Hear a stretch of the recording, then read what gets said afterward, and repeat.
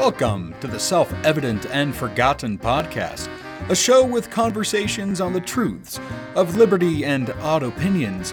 We're your hosts, Stanton, Christy, and Cody. As always, the opinions we express are ours and ours alone, and they don't necessarily reflect those of our employers or any other organization we may belong to. Wherever you are, and however you're listening and whatever you're doing, thanks for tuning in. Now relax and enjoy the show.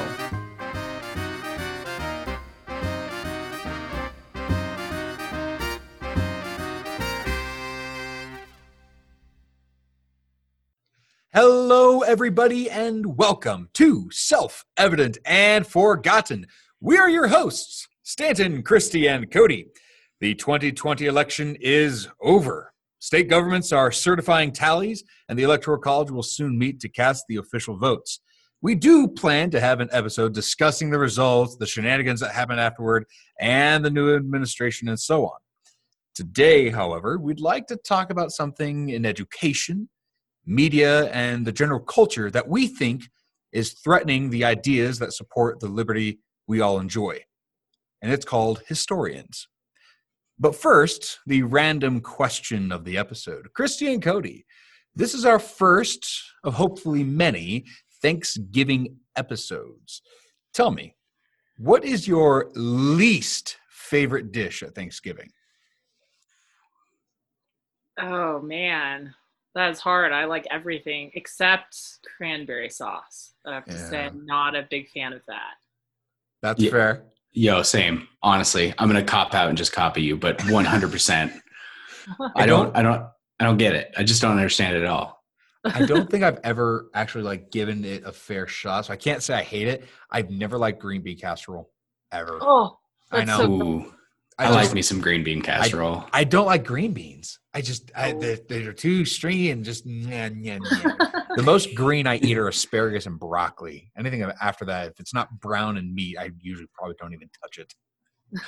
Maybe the other one, just to be different, that I don't like normal sweet potatoes. Like when people do it and they do like the marshmallow style ones, I feel like those are so overdone. Yeah, sweet potatoes.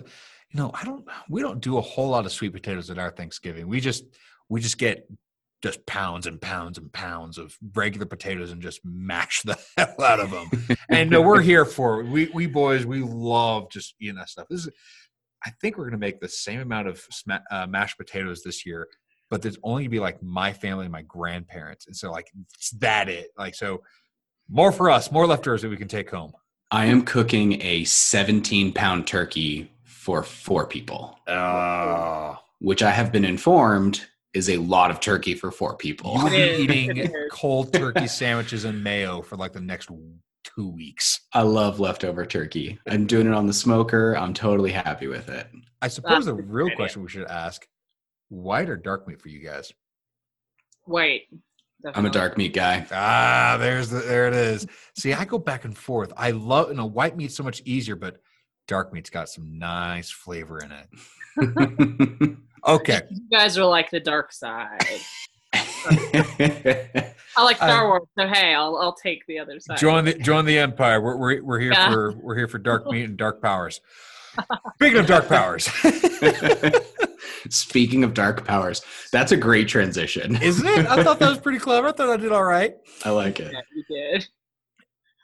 Today's problem that I think we want to discuss, now, it is a problem, is typically referred to as historical revisionism. And we're going to avoid calling it revisionist history because of the very popular podcast of the same name. So we'll go with historical revisionism.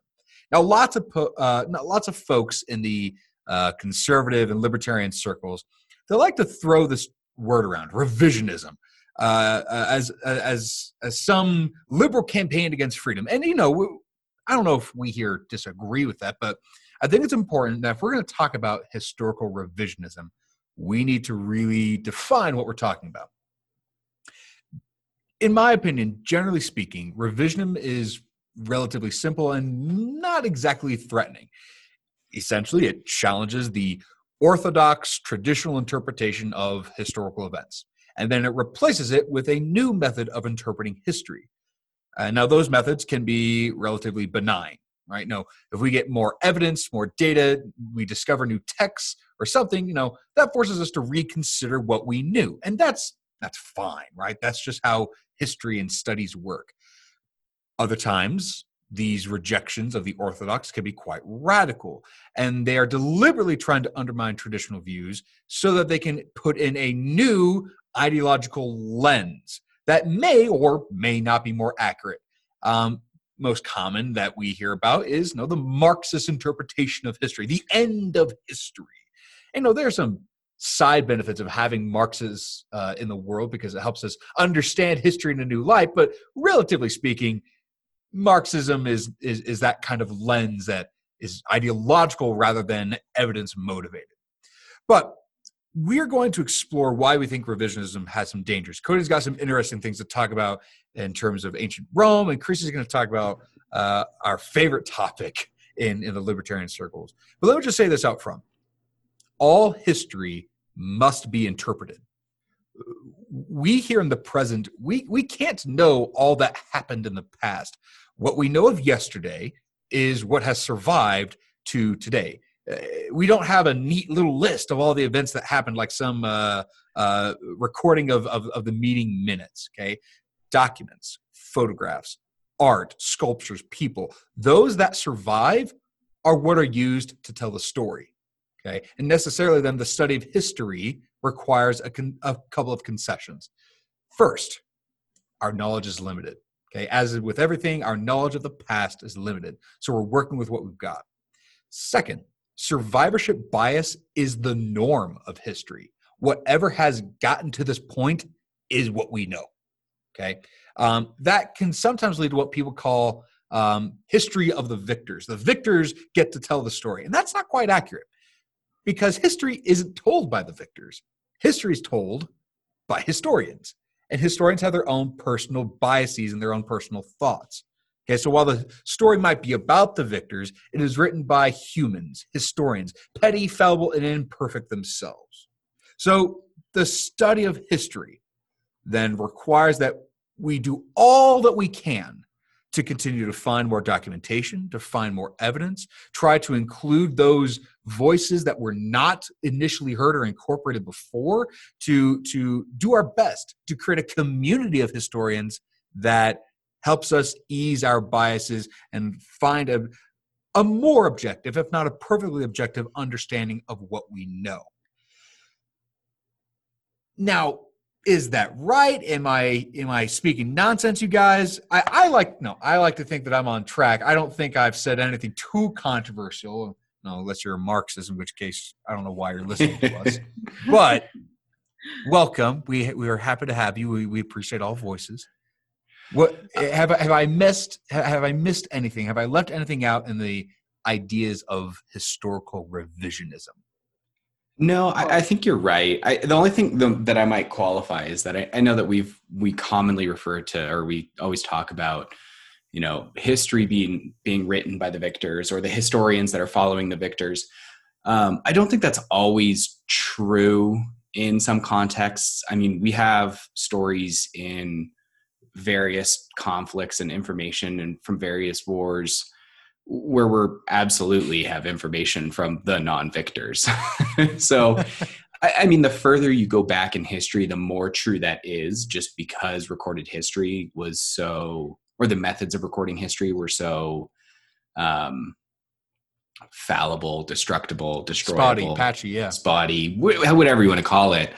So, you have Roman history from Romans and Greeks and later reading contemporaneous writings. So you might have history about like the Romans when they lose or Romans that lose, but it's still from kind of a Roman or a Greek perspective. It's a little different, but by the time you get into more modern history, I mean, it's not like we don't know what was happening in Nazi Germany. I mean, we know exactly what was going on with the losers on that side.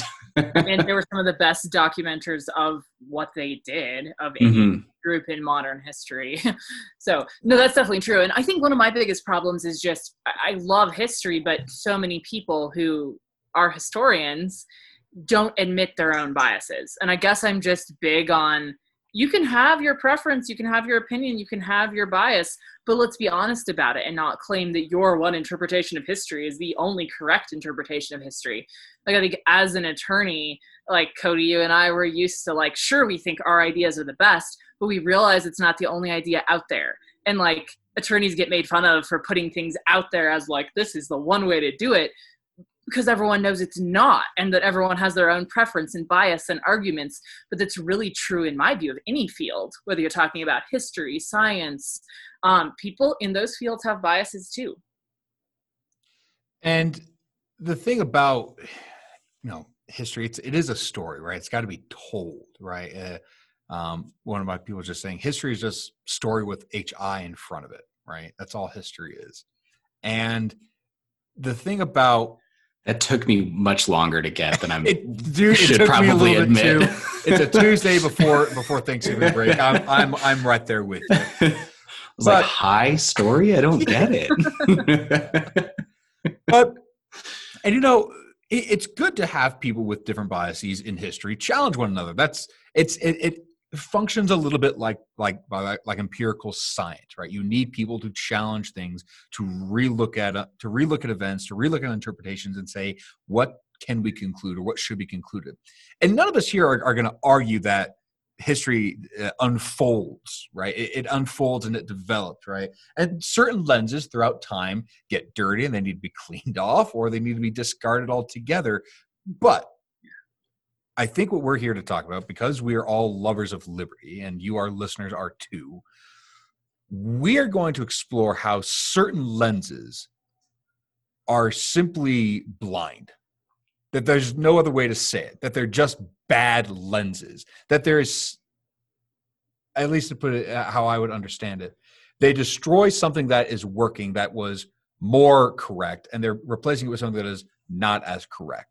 Because whether or not one lens is right and one lens is wrong, I don't think that's true. But there are better ways to interpret history, and there are worse ways to interpret history. And I want to talk about the ways that are worse in terms of protecting or damaging liberty. So, Cody, would you do me and us the favor of talking about Cato here? I will, but before we get there, I actually want to ask you a question, because I think that you have a really interesting perspective here that we're kind of glossing over. I mean, you're a teacher. You have to teach history, you teach government, you teach economics. Am I missing anything? No, primarily government economics, but I dabble in history. So you are in charge of relaying the story. So I know that there's this bias oftentimes that we talk about in those people that are, the primary sources even, and then especially the secondary sources. But in a sense, you're kind of a tertiary source? Tertiary source? It depends. I do my best to use primary sources as often as possible, right? And sometimes, you can only fit so many things into a school year. So this is the problem with historical education. What you choose to teach, it matters just as much as the thing you're teaching, right? So I'm curious, how do you go about that prospect of, balancing time, balancing sources between primary and secondary? What is because you are, in a sense, you're a filter between history and between information and your students. Mm-hmm. That's a great question. There are far more educated and trained historian professionals than I am, but I'll put this, at least in government, because that's where my primary field is. At least in government, the key is to highlight the major aspects of our government, get those out and about. It's kind of like filling the jar, right? You want to fill it with big rocks, and then you can fill it in with the sand, right? That kind of idea. I want to get the big things out: separation of powers, federalism, checks and balances, the courts, judicial review, that kind of big stuff, right? But then you take the small moments that you have and you say, okay, let's examine this small little thing called Rule 22 of the Senate. Right. That's not something big that's in our textbooks. That's something I add because Rule 22, which includes the filibustering and the cloture motion, that explains so much of the 20th century Senate politics, which is important for students to know. Well, and depending on how the election comes out, Rule 22 might be the key to our system of government. It very well could be. And when it comes to tertiary versus secondary versus primary sources, it comes down to one, reading level. What can my students digest? Two, can I trust that my textbook or myself that I can relay the ideas well enough? So I just actually had my kids read a selection of Citizens United v. FEC just the other day. I didn't have them read the whole thing because, God, who the hell wants to? Okay. I had them read sections of it, primarily Kennedy's main argument about that there should not be a distinction between corporate versus non-corporate identity, a little bit of Scalia's dissent, his concurring opinion, and then Stevens' dissent, right?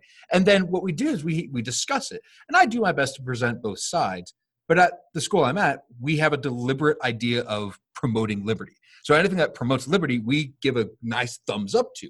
At the same time, because I want my students to think, I also say, Stevens isn't wrong about what he's saying. It's just a matter of whether or not that's relevant. So you do have to give your students the benefit of the doubt that they are thinking creatures that want to take their ideas on for themselves. The most that you can do is just give them something. What you give them is important, which is why no one person should be in charge of that. We have an excellent academic advisor committee for our board of directors. They go through curriculum and they say, does this comport with our mission? And if it does, then awesome. Does that mean that our curriculum has a lens? Yes. That's why it matters what lens you choose. See, you're admitting, though, that you have a lens, and that's what I like, because then parents can actively send their kids to your school knowing that's the lens put on history for their children. And I think my favorite thing that you said is that you take the kids to the source. Yeah. And it's good that you guide them through it, but you also let them see that original source for their own eyes and use their own brains and the type of thinking you help teach them, and hopefully their parents are helping them learn to evaluate it. And I think we would have so much better history if we would teach kids, well, your teacher or the news or this politician or whoever says they're not God. They may act like they are, but they're not. Like, look for yourself. Look to the original sources and think about them. Right. I love that you do that. Yay. And, I teach Austrian economics. When people come saying, why aren't we learning this? Because we think they're wrong. If you want to learn them, go find teachers to do it. We don't teach that stuff. And this is the thing, right? Today's episode is all about why certain lenses are bad for liberty. But it assumes that you think liberty is good. If you think liberty is overrated, this episode is not going to make any damn sense to you. We are assuming that you want liberty, and we're here to say, okay, if that's true, here's what to choose and here's what's to avoid, right? We are already assuming you are with us. Now, other episodes we're going to convince you why liberty is good. This is not the episode. We are assuming liberty is awesome in this episode. Well, and so thank you, Stan. I think, like I said, I think you have a really important perspective here, and I didn't want to gloss over that topic or that question. And it leads me perfectly into what I want to talk about with Cato, because of course it wouldn't be an episode of Self-Evident and Forgotten unless Cody started musing about the Roman Republic. But the reason why I really want to talk about Cato and Caesar is what you're talking about, Stanton, is exactly what happened, and it affected all of the secondary sources around scholarship on the fall of the Roman Republic. So what you have is you have early scholarship around the fall of the Roman Republic, and a lot of times people that follow. So I was a classics student. Most of my professors were trained in the British system. The British system took most of its leanings from the German system because the Germans were the initial archaeologists. They were the initial discoverers of the primary sources in a lot of these contexts. And I mean, German is still the first language of archaeology. It's slowly switching into French as you get into other classics and antiquities, but German is still the language of archaeology. And so what you have is in a lot of this early scholarship, and if you've read old books about the Roman, and even still modern books about the Roman Republic, a lot of them hold Caesar up as this like perfect, idealistic individual who's there to save Rome. And he's He's there to create the perfect system, and he's getting rid of this pesky Senate that's standing in the way of the good of the people. And the people, all they want to do is they just want some free bread. They just want to live in the city, and they just want to go about their lives. Like, what's so bad about that? Who could hate that? And then you see the scholarship. So first of all, you see a huge lack of scholarship on Cato.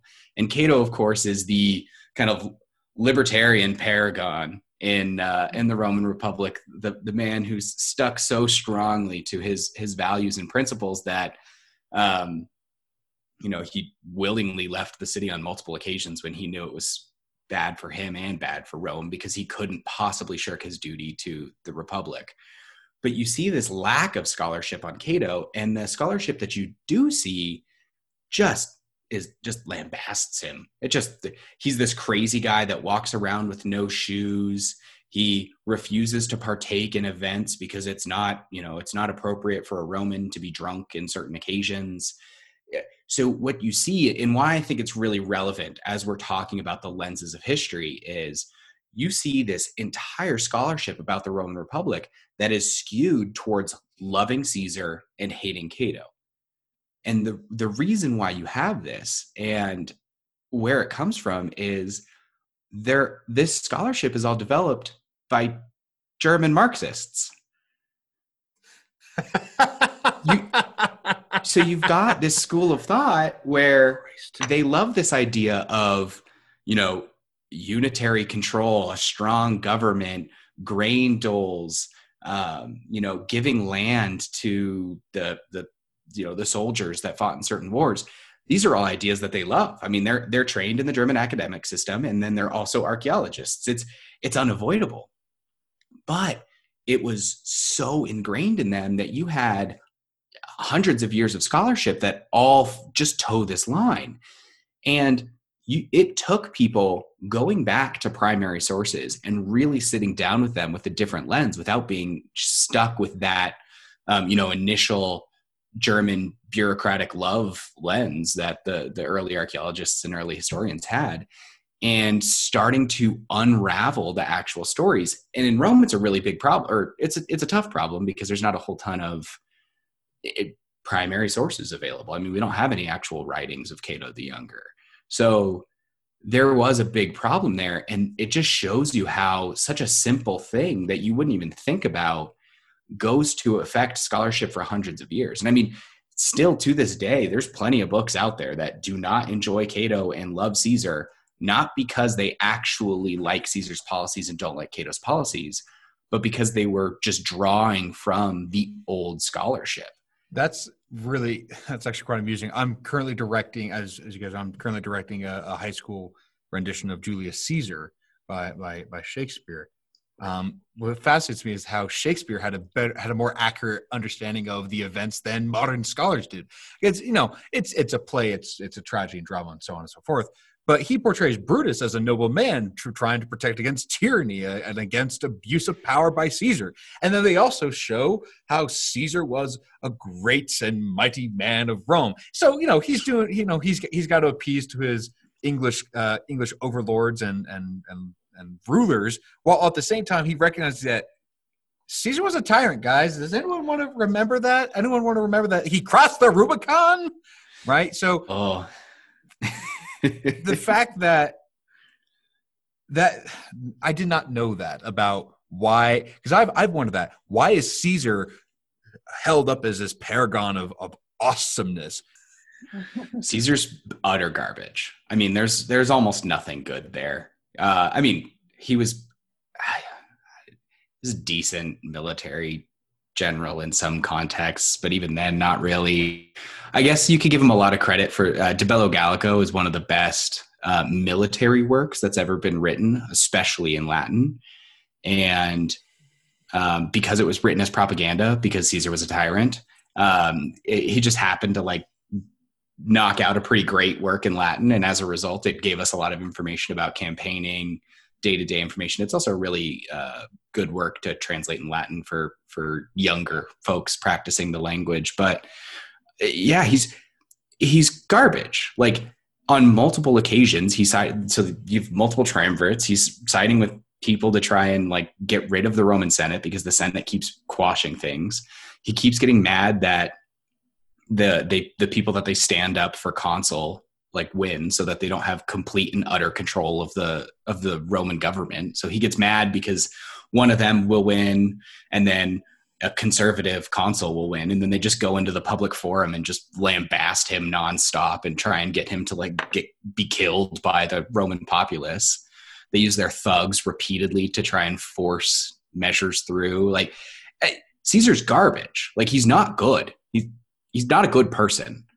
And none of the like, oh, they're doing this for the grain dole, they're doing this to help the no. Like, not even close. Like, Caesar's pissed at the age of 40 that there's a remark where he gets mad that Alexander the Great by 32 had conquered the known world, and he's 40 and he hasn't even had a military triumph yet. He doesn't care about the people. Like, he just wants to be first and foremost in Roman society. But so you get this like crazy lens. People love Caesar. I know plenty of libertarians that aren't very, well versed in Roman history that love Caesar. All right. So we've had bad lenses since who knows how the hell long, right? Whether or not Antony and his triumvirate rewrote the history of Caesar immediately off the bat to quash Brutus and his co-conspirators, or it was German Marxists making classicism something horrific. Whatever. Damn German bureaucratic progressives. Oh, the romantic Germans, always in the way. Christy, help me out here. Please tell me that in 2019 and 2020 and 2021, we have learned our lesson. Well, not to dash your hopes or anything, but I think the answer is definitely no. Darn. Why not? Humanity often repeats the same mistakes. We don't learn from history. We repeat it. But I think we're all very aware, as probably our listeners are too, of the 1619 Project, released in 2019 and debated quite a bit since then. And I think it's certainly not the only example, but it's one of the most, obvious examples of revisionist history and revisionism coming down and saying, oh, what you thought America stood for, what you thought American history was, what you thought the Constitution was, what you thought the founders were, literally everything you ever thought was true about America was actually, in fact, not true. And the problem is the people who wrote it most certainly had an agenda that came out and was uncovered after they released it. They weren't upfront about it at all. But they had to admit it because even other historians started poking holes in the 1619 Project and in all the supposed history put out in it. And other historians were like, well, we might even agree that racism needs to be discussed in America and that slavery was a bigger issue than, some other historical documents might indicate. But we agree with you on that, but you still can't claim all of this stuff as real history. And so I was actually reading a really interesting article today where the author of the majority of the 1619 Project, the lady that compiled it all together, at the behest of the New York Times, media writing history, that's always a great idea.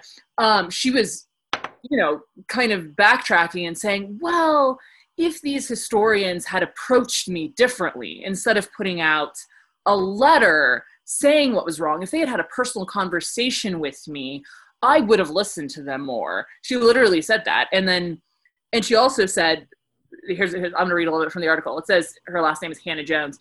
Hannah Jones hasn't budged from her conviction that slavery helped fuel the revolution. I do still back up that claim, she told me. But then she admits that she phrased it too strongly in her essay in a way that might mislead readers into thinking that support for slavery was universal. And she's like, I accept that criticism. So it's like, we don't do that with history, put something out there with a big agenda, completely revise everything, tell people everything they've ever believed is false, and then walk it back little by little as the holes get poked. And as real historians say, you know what, you might have a point to some of your theories and ideas, but you can't just make up history because it fits your worldview paradigm. So I could continue, but I'm sure you guys can too. So you guys jump in. What do you think? No, I think you're absolutely right. And here's what baffles me about the 1619 Project. And again, for those of you who briefly don't know it, the 1619 Project, the New York Times major thing was, listen, America didn't start in 1776. It started in 1619 when the first slaves landed on the new continent. Okay. And that the whole idea of Americana, that the revolution, all that was primarily slave focused. Okay, that's the gist. Okay, as compared to the standard model, the orthodox, if you want to call it, which is America is founded on this idea of personal liberty and avoiding taxation and unrepresentation in the British government. So that's the main conflict, right? Here's what baffles me about that whole thing. School districts across the country started to adopt the New York Times, because what they did is they created this curriculum based on the 1619 Project, the history curriculum. And school districts everywhere started to adopt it like without any sort of like, now, who wrote this? A professional historian or someone else? Not to say that people can't dabble in history. I'm certainly not a historian myself by any stretch of the means. I have far better colleagues here at the school. But for God's sake, you wouldn't want me to write a history book for you without proper credentials. And not saying credentials have to come from a university or a piece of paper, but for God's sake, it should be more than the New York Times. And it should more than that was designed for popular consumption. It should be something of an intellectual rigor, which is not the New York Times, which is written for 8th grade reading levels, for crying out loud. Thank you.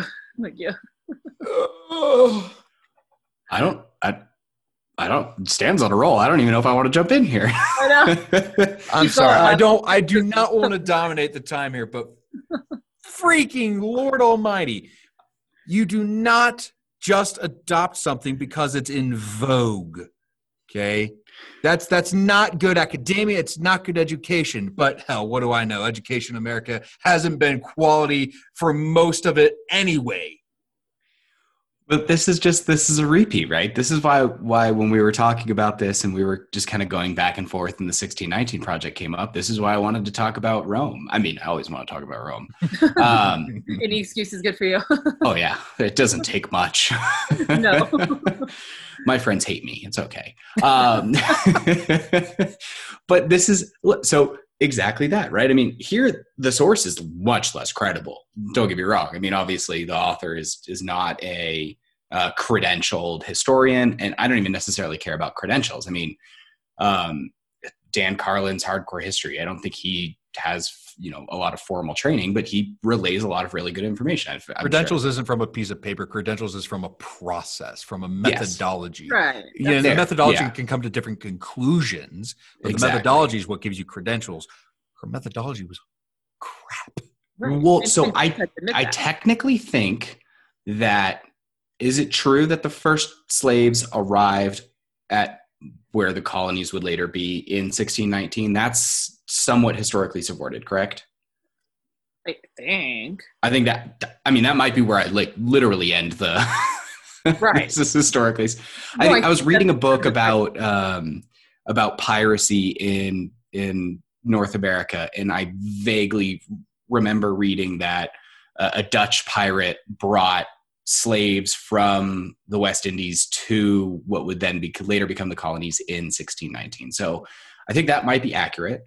I do think it'd be interesting to note that, like I said, I'm pretty sure it was like a Dutch pirate bringing slaves from the islands but so, a little different there. But so you have this source, and I'm using air quotes, and people adopt this source with air quotes, and it gets disseminated and it becomes a form of scholarship in and of itself. And that's what's so scary is, Stan, what you did at the beginning of this episode is you identified your biases. You identified your lens. This is what Christy's talking about. You said, hey, look, we think liberty is good. We're going to talk about things that show and promote liberty. If there are subjects or perspectives that don't promote liberty, we might present those, but we're going to present them as bad. So then you've identified your source. That's what the German historians and archaeologists didn't do. That's what the author of the 1619 Project didn't do. They presented these things as fact, and then a little bit of the culpability here should be on the people too. People didn't dig deeper into it. It's a little bit harder when you're talking about, PhD archaeologists interpreting, primary source material. People should have jumped into it a little bit more heavily here in 2020 when you got, the ability to search anything at your fingertips, but people are lazy. So that's okay. It's important to know. I want to qualify this, and Chris, I'll let you go here. I want to qualify something. I know we're talking about lenses and there's personal biases but I do want to highlight something. This isn't just my view, your view. So it's not just subjective. It's not just, this is what I want to interpret out of history. This is what you want to interpret. Let's agree to disagree. It's more, that's not what we're trying to get at. What we're trying to get at is there are better ways to do history and there are worse ways to do history. I don't know what the right way to do history is. I don't think anyone does. Anyone who says it is, you should not listen to them. But when you take the entire weight of historical evidence and you compare it to all other sources of evidence, certain conclusions become just self-evident, right? They become obvious. Okay? That the founding fathers were primarily motivated by liberty, not slavery, is not just apparent in the words that they wrote in the Constitution or the Declaration. It becomes evident in their personal journals and their personal diaries. Okay, it comes from newspapers and it comes from personal recordings by regular citizens, not even the founding father titans. It comes from regular people. And this isn't just about the revolution, just about the founder of 1619 Project. It's about everything. Certain things become more or less clear when you have more evidence, no matter what lens you're using. The only way you can ignore that evidence is if you instead put on blinders instead of lenses, instead of glasses. Okay, so I want to be clear. I'm not saying there's a right way to do history, but there are better ways to do history. It is not totally up to your subjective bias. The purpose of recognizing bias is so that you can then account for it to understand what history actually is. And there are wrong ways of doing history, and that's called the 1619 Project. Yes, that is a bad way because it's a bad lens, bad way because it's bad methodology. Well, and point, like Stanton, the founders were prolific writers. It's not as if we have to guess as to what they thought or what their motivations were in the revolution. So for the 1619 Project to come in and say, oh, everyone knew politically correct information, and that is the problem, is that this is an attempt to make history politically correct. And then they say, well, we don't really care what the founders claimed or what they said or even how many of them lived their personal lives. We're just going to tell you that actually it was slavery that they really cared about, and they really wanted to rebel against Britain because they wanted to establish America as a slaveholding colony. And that's honestly an insane proposition if you read the founders' actual words. And so to both of your points, when primary sources actually exist, which they don't for a lot of history, but when they do, we most certainly shouldn't just toss them out the window because today's political environment makes it more popular to prefer a different type of history, because it doesn't preclude us from discussing racism or discussing the interaction of blacks and whites and how America should conduct ourselves today in light of realizations people may have made. You don't have to rewrite history to handle racism correctly today. And I think that's a big factor here. I mean, because what we're talking about is you can't, I think, Stanton, you hit on something. You talked about lenses versus blinders. And I think that's a big point, because you can't just ignore facts. The problem is there's this movement now where facts are subjective, where even if you've got something from multiple sources that is fairly well established, and look, nothing's ever going to be perfect. Maybe in the future, our 2020, oh man, could you imagine learning 2020 and about 2020 in 30 years? But, now information is so prevalent and so well preserved that maybe it'll be different in the future. But look, when you've got multiple perspectives confirming something, you can't then just go in and Chrissy, this is what you're talking about. You can't just go in and say, well, but I don't like the people that are telling that story, so I'm going to change the story.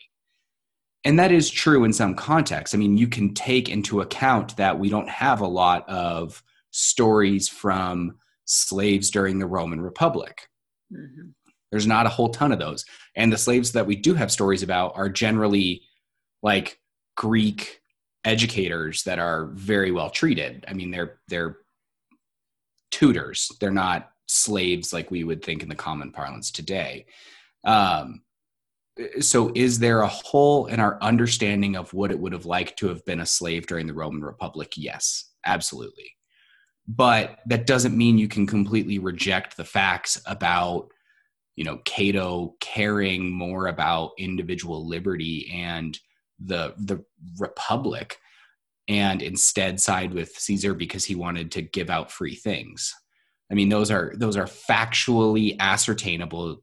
They're confirmable from multiple sources, and you can't just decide, oh, well, history's different. Cato was a bad guy. Like, Cato didn't actually care about these things because he didn't wear shoes and liked to be dirty. Like, you know what I mean? Like, so you can't just put blinders on because you don't like where the facts lead you. Yeah. And for whatever reason, it is acceptable to do that in history, but not in empirical science. And the methods of empiricism and history are vastly different, but the principle should be the same. You should take the evidence as you get it and try to understand it as best you can. So the whole notion of blinders in history utterly baffles me. And the only way I can understand it is that there's this particular philosophy, this particular type of way of looking at the world, not just history, but the world, that leads us to this blinding effect. Okay, now if you want to call it progressivism or Marxism or leftism or whatever you want to call it, so pick your favorite ism. And it's this idea that this philosophy that we're dealing with greatly dislikes personal autonomy and freedom, right? And we were talking about this the other day. We had this conversation in our personal chat of, are you guys conspiracy theorists? Right? We had this little brief conversation. Do you think there's some Illuminati conspiracy here or there? I don't know about you two, but I am not convinced that there's some massive conspiracy by liberty haters to undermine the principles and ideals of the founding. I don't think there's that kind of Illuminati effect. But I'm inclined to think that you might agree with me, but we'll see. I think that there are those across the world, but especially in this country, who are in positions of elite academia, high levels of government, the media, even business, ironically, that have become convinced, and mostly independent of each other, they become convinced apart from one another, of a damaging historical revisionism, of a harmful ideology and philosophy that is destructive to the libertarian scheme of the founding fathers. They've been duped, fooled into supporting and funding and disseminating these ideas to the mass public. 1619 Project is but one example. And their power puts these ideas into practice. Now, I don't think there's a central plan to do that, but it's just a group of uncoordinated morons. And those morons hurt us. Now, I don't know if that calls me a conspiracy theorist. I don't think it's a conspiracy, but I certainly think it's a problem. You're on a roll tonight. I am not having it today. You're fired up. I like this, Stanton. How do you feel? Great. I think I mostly agree with you, except for I would probably push back on them coming to it, all of these different places and things in American society and even society around the world, coming to it mostly independent of one another. I think that's true in a sense, but I also think that it's very clear that you have a strong progressive movement that starts in the United States at the end of the 1800s, moves into the early 1900s. I mean, it's objects in motion tend to stay in motion. And you have this establishment of a progressive system and the bedrock for continuing to fuel a bureaucratic system that begins with PhD schools like Johns Hopkins and moves through Woodrow Wilson as president. And you see this inevitable, I guess, takeover of educational institutions. I mean, it's no surprise to anybody that a lot of colleges aren't willing to present conservative or libertarian ideas. I mean, being a libertarian that went through college in Canada and then did law school in California. Oh, wow. Yeah, I know, right? It's a miracle I made it out alive. It's because I was just spent all my time talking about Rome.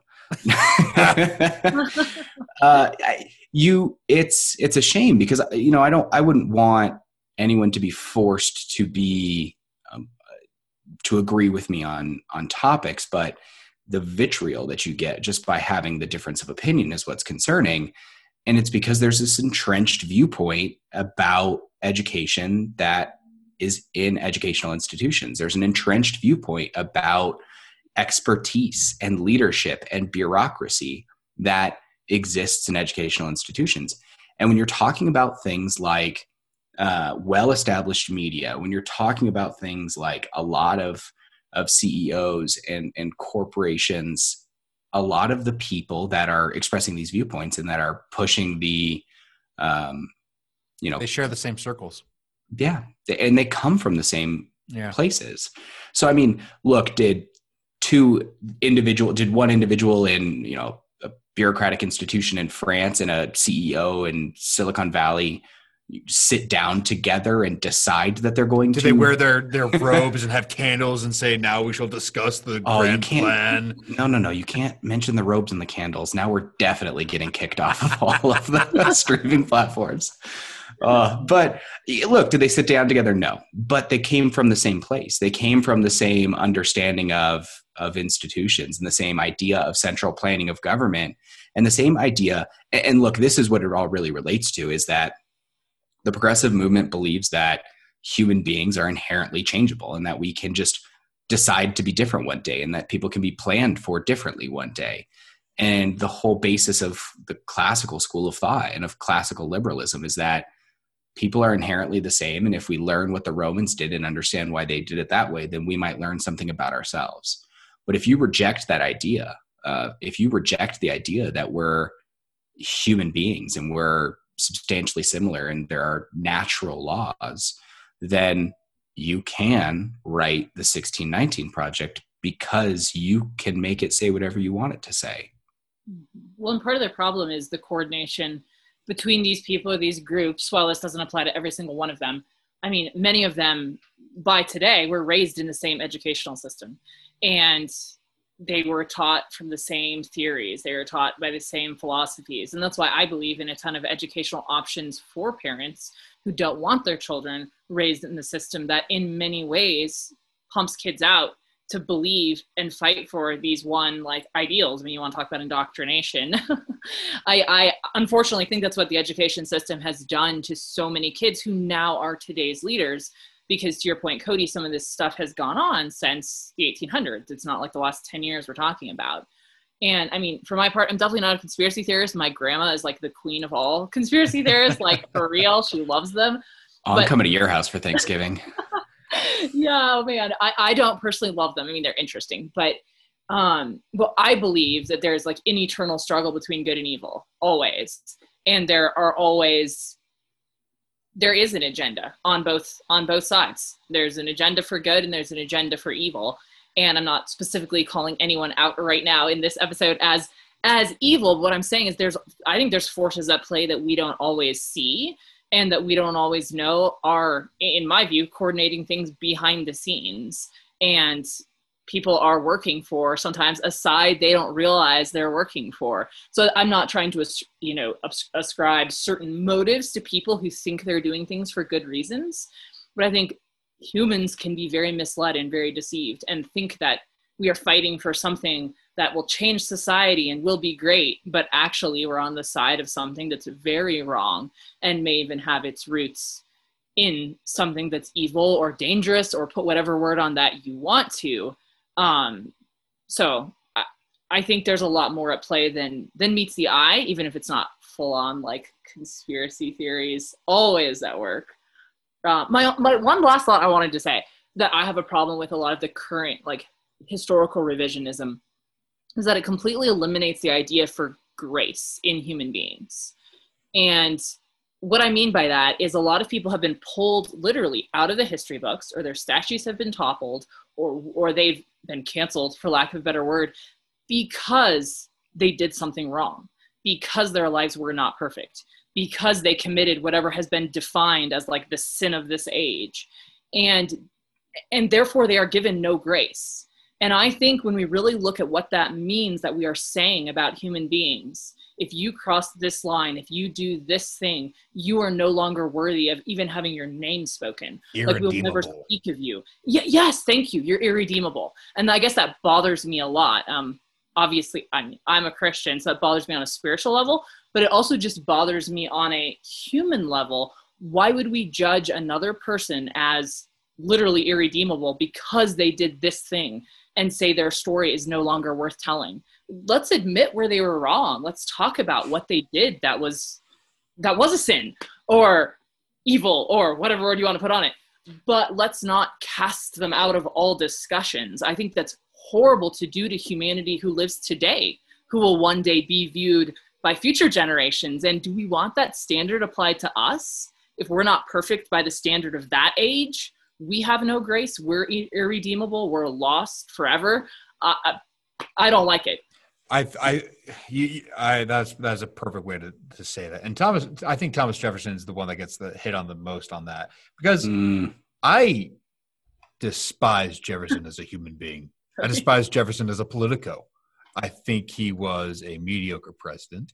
I think he was a terrible politician, and he was a backstabbing friend to John Adams. Not that John Adams was perfect, but And I generally dislike the man. Oh, and yet he owned slaves. Big problem. And yet, I have yet to find a founding father I agree with their ideas more than Thomas Jefferson, with the exception of maybe Patrick Henry. Say, have you met Patrick Henry? Maybe the exception of Patrick Henry. There's someone I agree with Jefferson on almost all those accounts. And I've said this before on this show. A person is a hypocrite because they probably said something true and then didn't do that, right?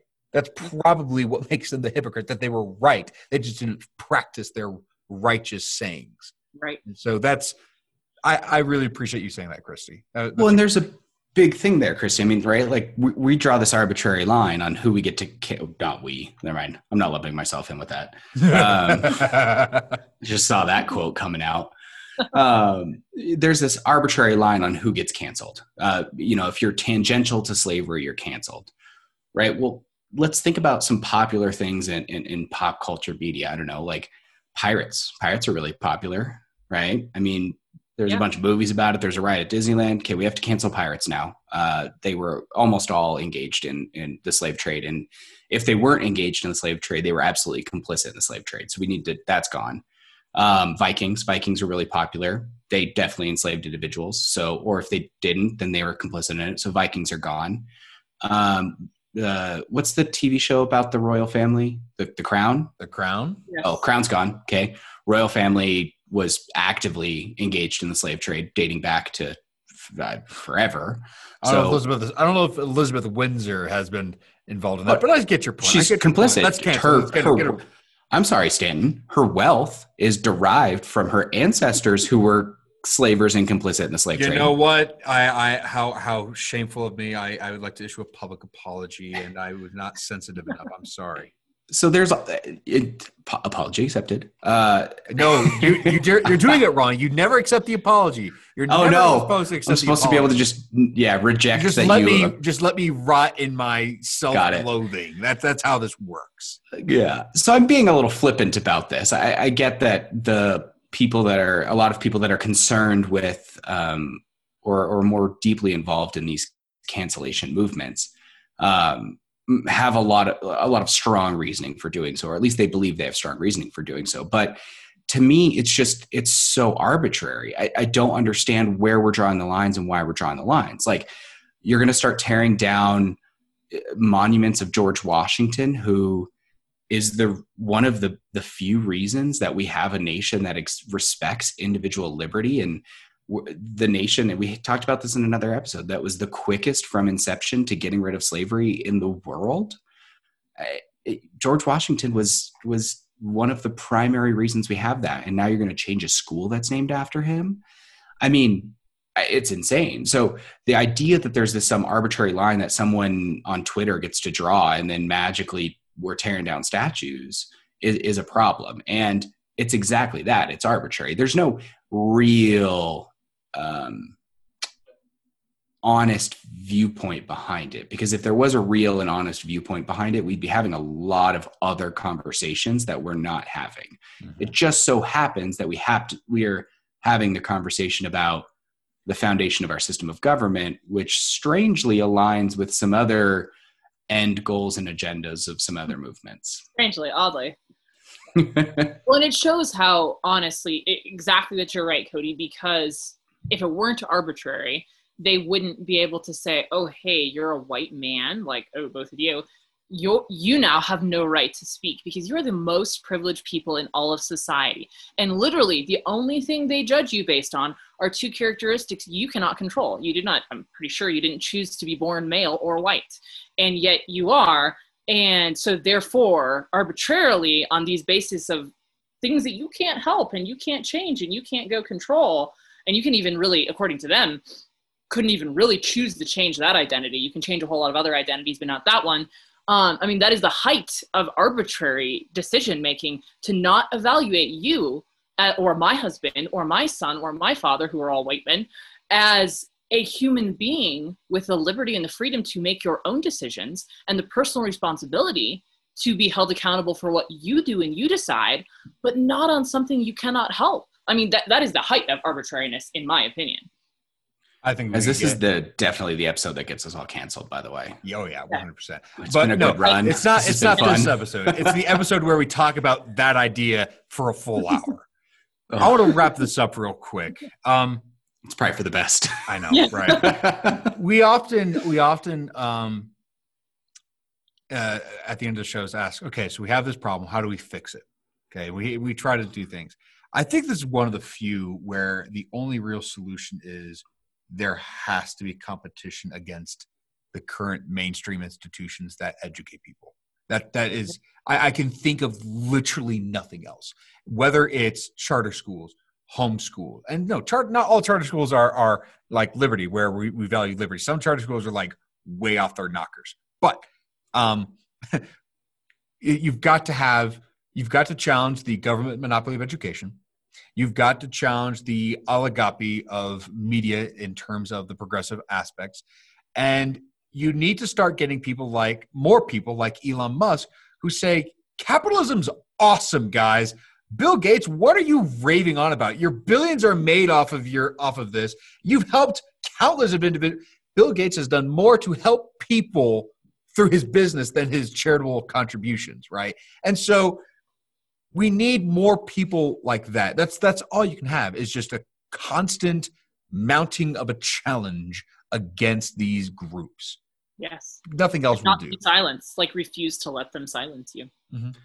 Well, and I think some of that is not even just the entrenched education, but it's self-education. I mean, I learned a lot more about our founding era, our founding history. I even really redoubled my studies of the Roman Republic after I got out of law school. I mean, it's out there, it's available. Go and find sources that are either less biased or are willing to present the primary sources, or go read the primary sources first and then read interpretations of them. We have so much information available to us.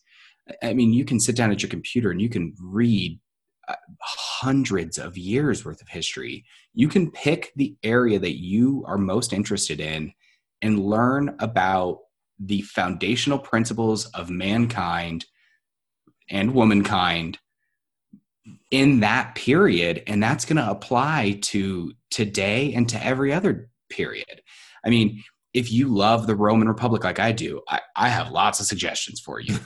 If you like the Roman Empire, there's plenty out there that's going to present the primary sources and then is going to evaluate that from a perspective of human nature. I mean, Egypt, Ottoman Empire, Byzantine, pick, Chinese history, Far East, Japanese history. Take your pick, find what you like, sit down, learn about it, and then you'll learn about human nature through that. And what you'll find is, and maybe this is my lens, it's always better when humans are more free. It is just fundamentally better for our being, for our advancement, for our education, for our prosperity, when more people are more free. Christy, any final thoughts? No, I mean, I 100% agree. Like, we are created to be free. Like, we must be free. So I love that. I couldn't say it better.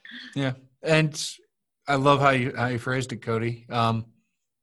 The best way to mount this challenge against these bad lenses is to do it yourself. Free people must be self-reliant. So, ladies and gentlemen, if I've done everything correctly, this episode will have released and dropped on Thanksgiving Day. So we hope you had a wonderful Thanksgiving, whether you were with yourself or with family. We hope you are doing your best to stay safe. And hopefully, if you decide to broadcast this episode to your entire household eating dinner, that we will provide enough conflict, enough controversy for you so that you don't have to fight with your crazy uncle or your wild aunt or your dumb cousin. We hope we've done it all for you. We don't know what we're going to be talking about next time. We know that's going to be self-evident and it's likely going to be forgotten. You can find us on Twitter and Instagram at SEF_pod, as well as Facebook. And you can listen to us on most streaming services, including Apple Podcast and Spotify. And with that, ladies and gentlemen, we'll see you next time.